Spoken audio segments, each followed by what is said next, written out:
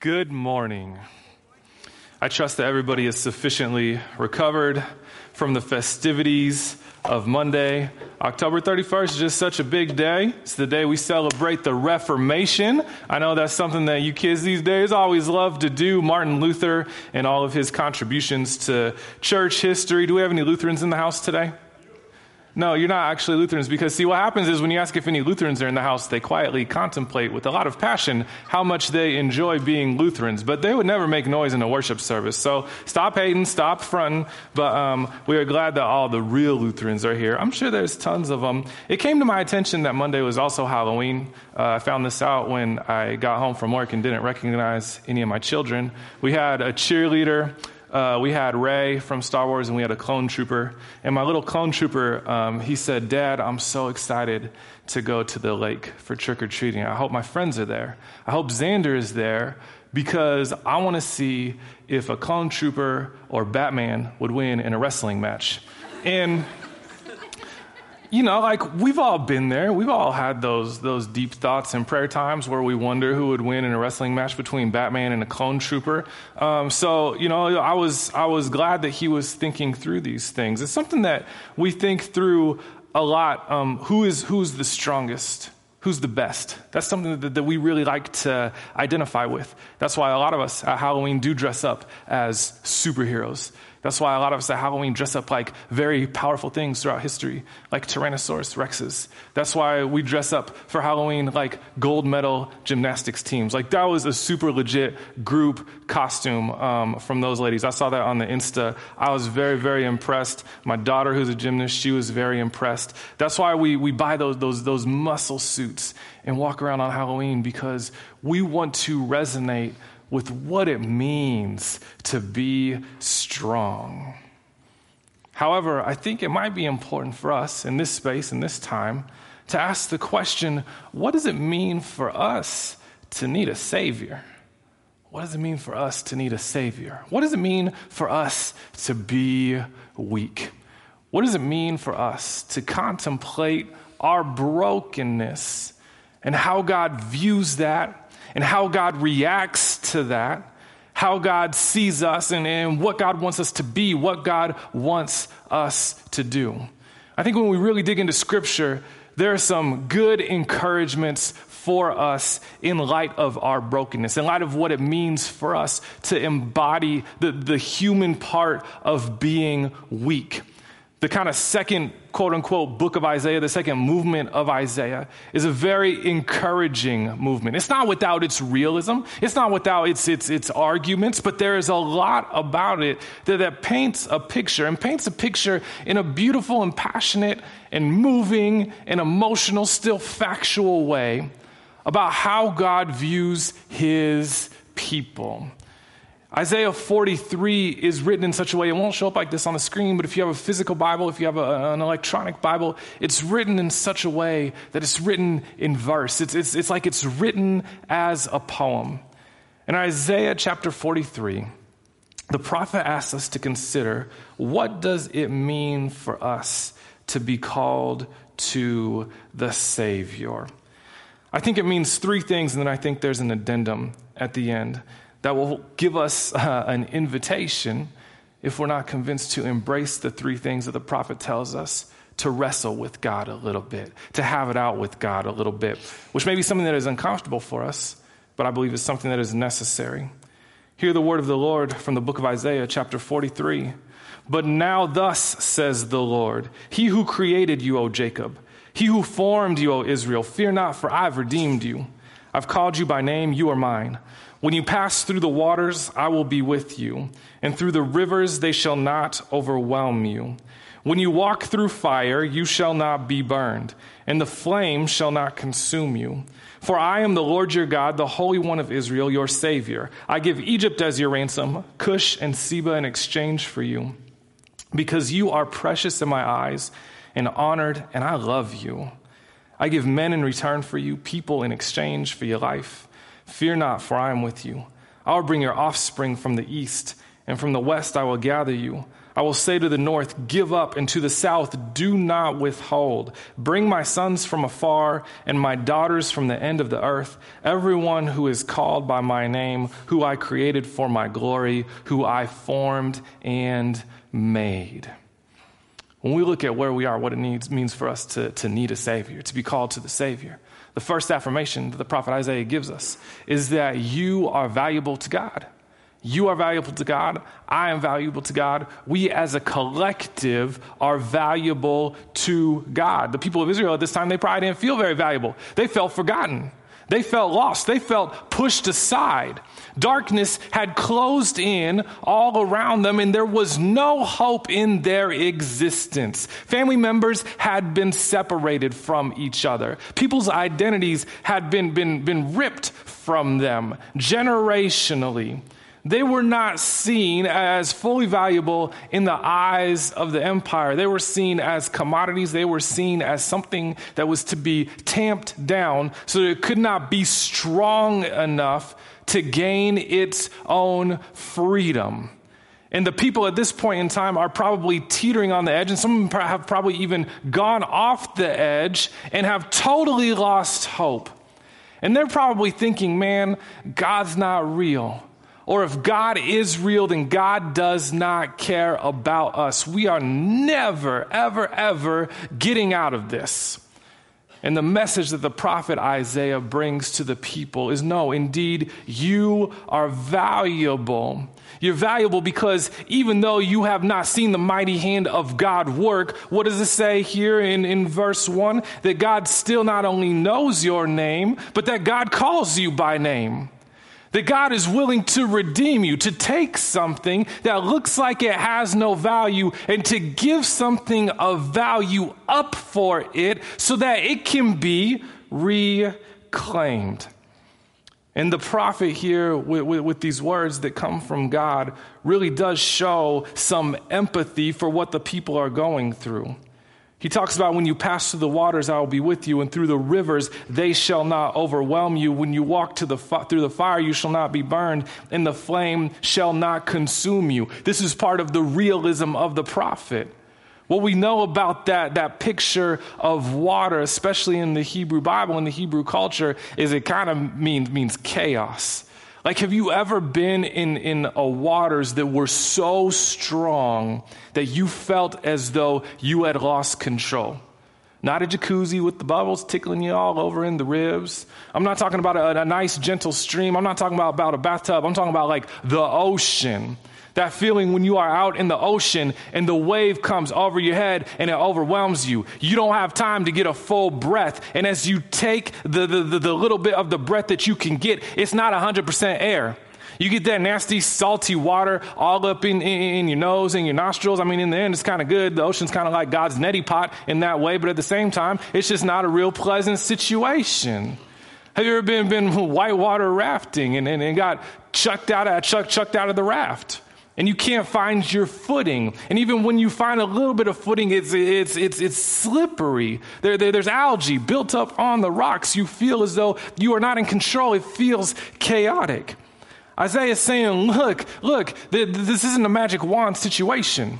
There is reclamation coming. There's redemption coming. There are going to be times when you are going to realize that you are not in control. But that does not mean that God's not in control. You are valuable to God. And God is going to reach out and he's going to snatch you up. God is going to call you from the far places, your offspring. It doesn't matter the direction. He says in verse 5, from the east and from the west, the people will be gathered. In verse 6, from the north, do not give up. From the south, do not withhold. People will come from afar and they will be gathered centrally into the presence of God. You are valuable to God. Now, secondly, in addition to being valuable to God, you have a job. You have a job to do. Verse 8 says, bring out the people who are blind yet have eyes, who are deaf yet have ears. All the nations gather together and the people assemble. Who among them can declare this and show us the former things? Let them bring their witnesses to prove them right, and let them hear it and say it is true. You are my witnesses, declares the Lord, and my servant whom I have chosen, that you may know and believe me and understand that I am he. Before me no God was formed, nor shall there be any other after me. I am the Lord, and beside me there is no Savior. I declared and saved and proclaimed. When there is no strange God among you, and you are my witnesses, declares the Lord, and I am God also, henceforth I am he. There is none who can deliver from my hand. I work, and who can turn it back? Thus says the Lord, your Redeemer, the Holy One of Israel. For your sake I send to Babylon, and bring them all down as fugitives, even the Chaldeans in the ships in which they rejoice. I am the Lord, your Holy One, the Creator of Israel, your King. That says a lot about God, but it also says something about the job that we have to do. And the job that we have to do that is iterated and reiterated in that passage is that we are to be witnesses. We are to be witnesses. Now, I don't know if Nike and LeBron James have paid God any royalties for copping his slogan, witness, but that is not primarily what basketball fans are supposed to be. That's what the people of God are supposed to be. We are supposed to be witnesses in the servant who God has chosen. And so not only is God saying you are valuable to me, but God is proving the value that he sees in his people by then putting us to work, by giving us something to steward, by giving us something to do, by giving us something to watch over. And he's not giving it to us because of our skill set. Because what does God say there? He says, look, this is all about potential. This is not about your resume. In verse 8, when he says, bring out the people, he doesn't say bring out the people who are looking at things clearly and seeing things right. No, he says bring out the people who are blind but yet have eyes, who are deaf yet have ears. God understands how he created us. God also understands how we are existing, that we may be existing outside of the understanding that we are valuable to God, that we may be existing, not embracing the job that God has given us to be his witnesses. But God says, look, I'm going to call you, I'm going to still call you. Because the potential that you have is not limited to your desires, and it's not limited to how you use your skill set at any given time. It's limited by what God can do and by God's power. And you know what? God's action and God's power, those things are limitless. So you are valuable to God, and you have been called to be God's witnesses. Some of us are having a hard time believing that applies to us. Some people are having a hard time seeing that because, like Israel, we have been stuck in a place for a really long time. And so it's hard for us to imagine something different than that which we see in our lives right now. But thus says the Lord in verse 16, who makes a way in the sea, a path in the mighty waters, who brings forth chariot and horse, army and warrior. They lie down, they cannot rise, they are extinguished, quenched like a wick. Remember not the former things, nor consider the things of old. Behold, I am doing a new thing. Now it springs forth. Do you not perceive it? I will make a way in the wilderness and rivers in the desert. The beasts will honor me, the jackals and the ostriches, for I give water in the wilderness, rivers in the desert to drink to my chosen people, to the people whom I formed for myself, that they might declare my praise. You're valuable to God.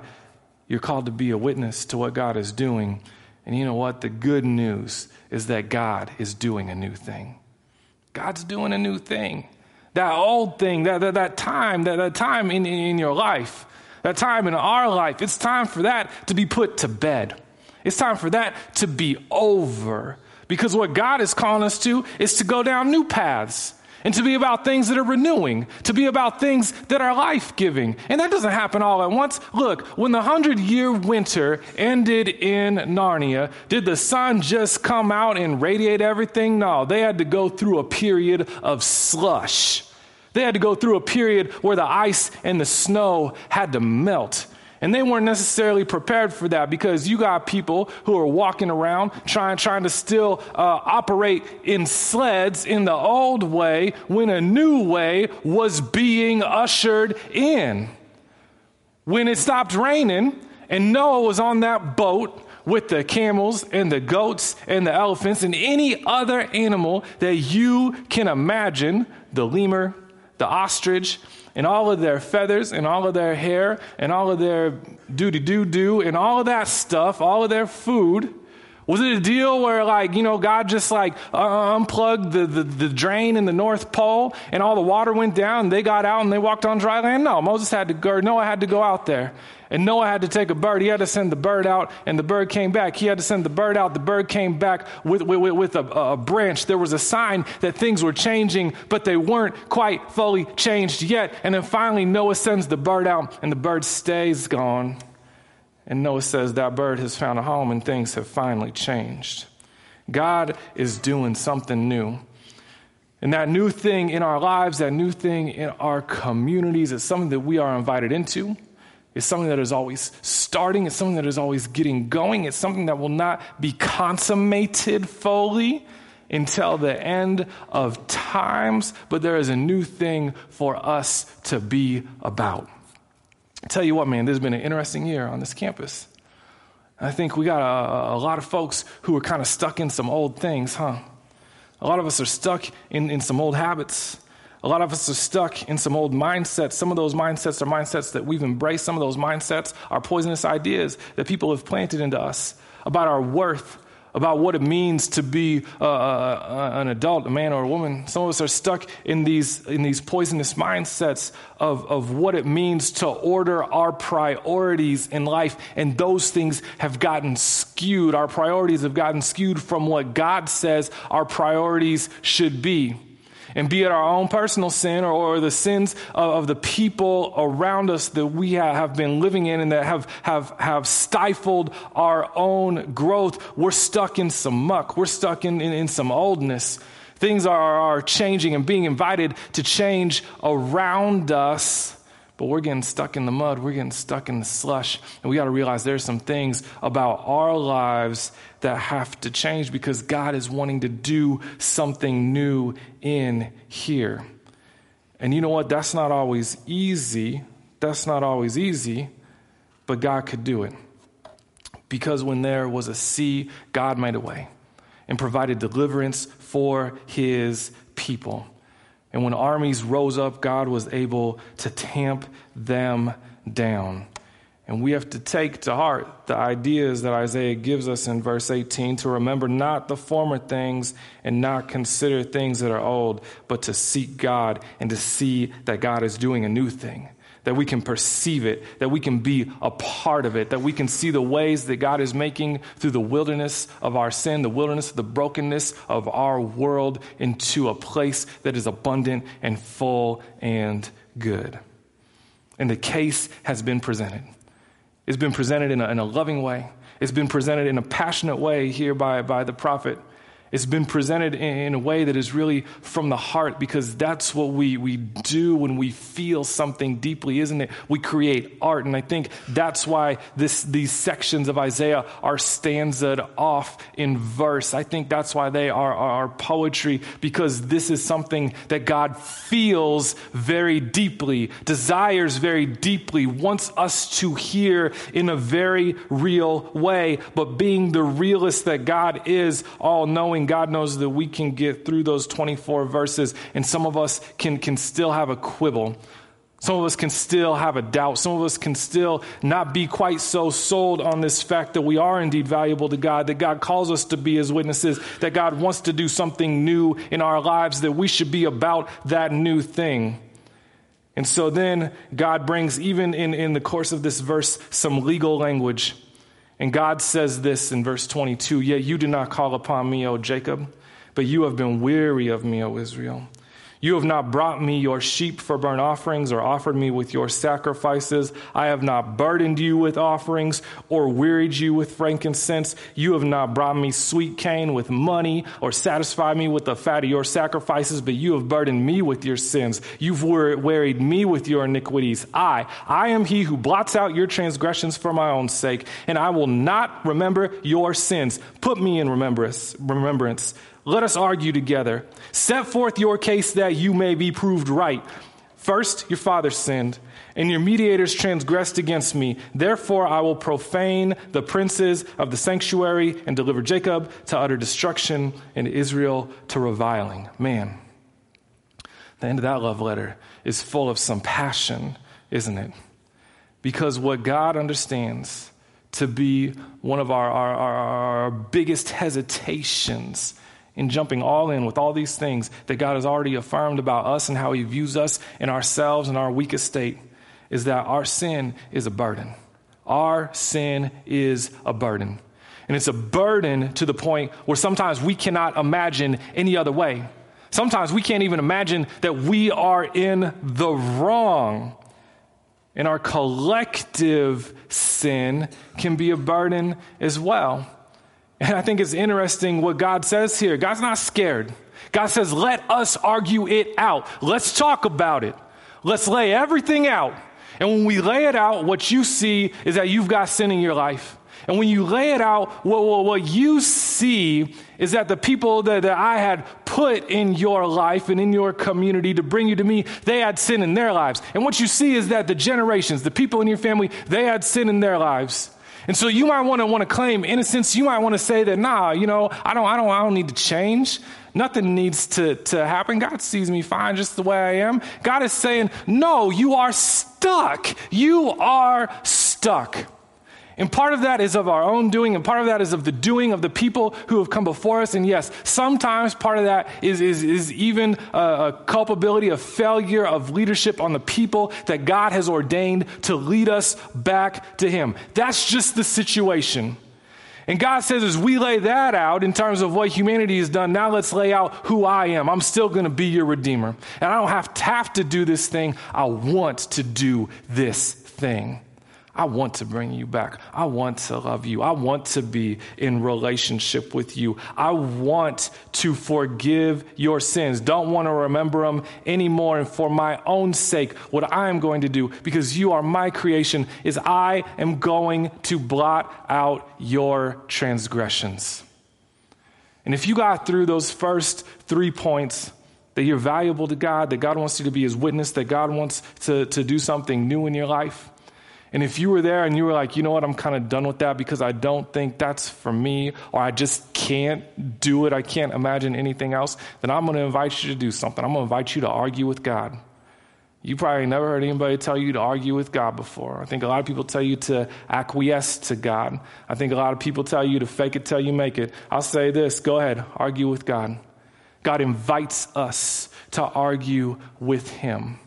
He doesn't necessarily invite us just to argue with Christians. Doesn't invite us to argue on Facebook. But I think if we get on our knees and if we get in this word and if we are honest with God about our doubts, about the anger that we harbor in our own lives, about our hurts, about why we will not come to him, I think that God is faithful enough to come back with an answer to us. And I don't think it's, any kind of magic spell, and it may not be instantaneous.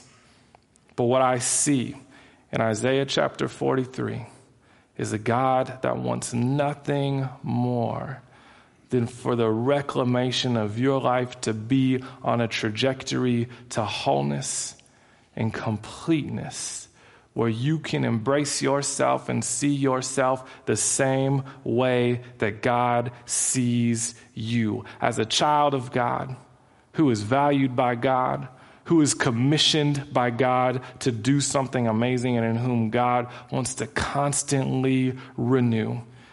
And though the waters may come up over our heads, though we may feel like we are drowning at times, God will make a way.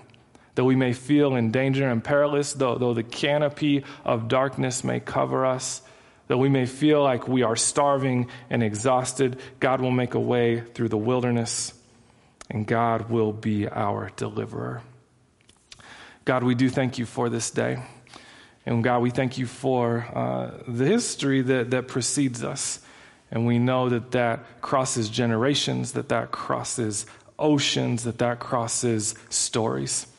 And we know that at the beginning of the story, at the very origin, what is true is that you existed, that you had authority, and that you created us in your image. And as we have entered the story much, much later, God, help us to be about reclaiming the basics of that story in our lives. And for some of us today, God, what that means is repentance. Give us repentant hearts. And for some of us that feel like we just can't be repentant, at least, God, give us the courage to stand before you, to pour ourselves out before you in full honesty, in full transparency, to tell you to your face why we're not believing these things, and to have the patience to see what your response might be.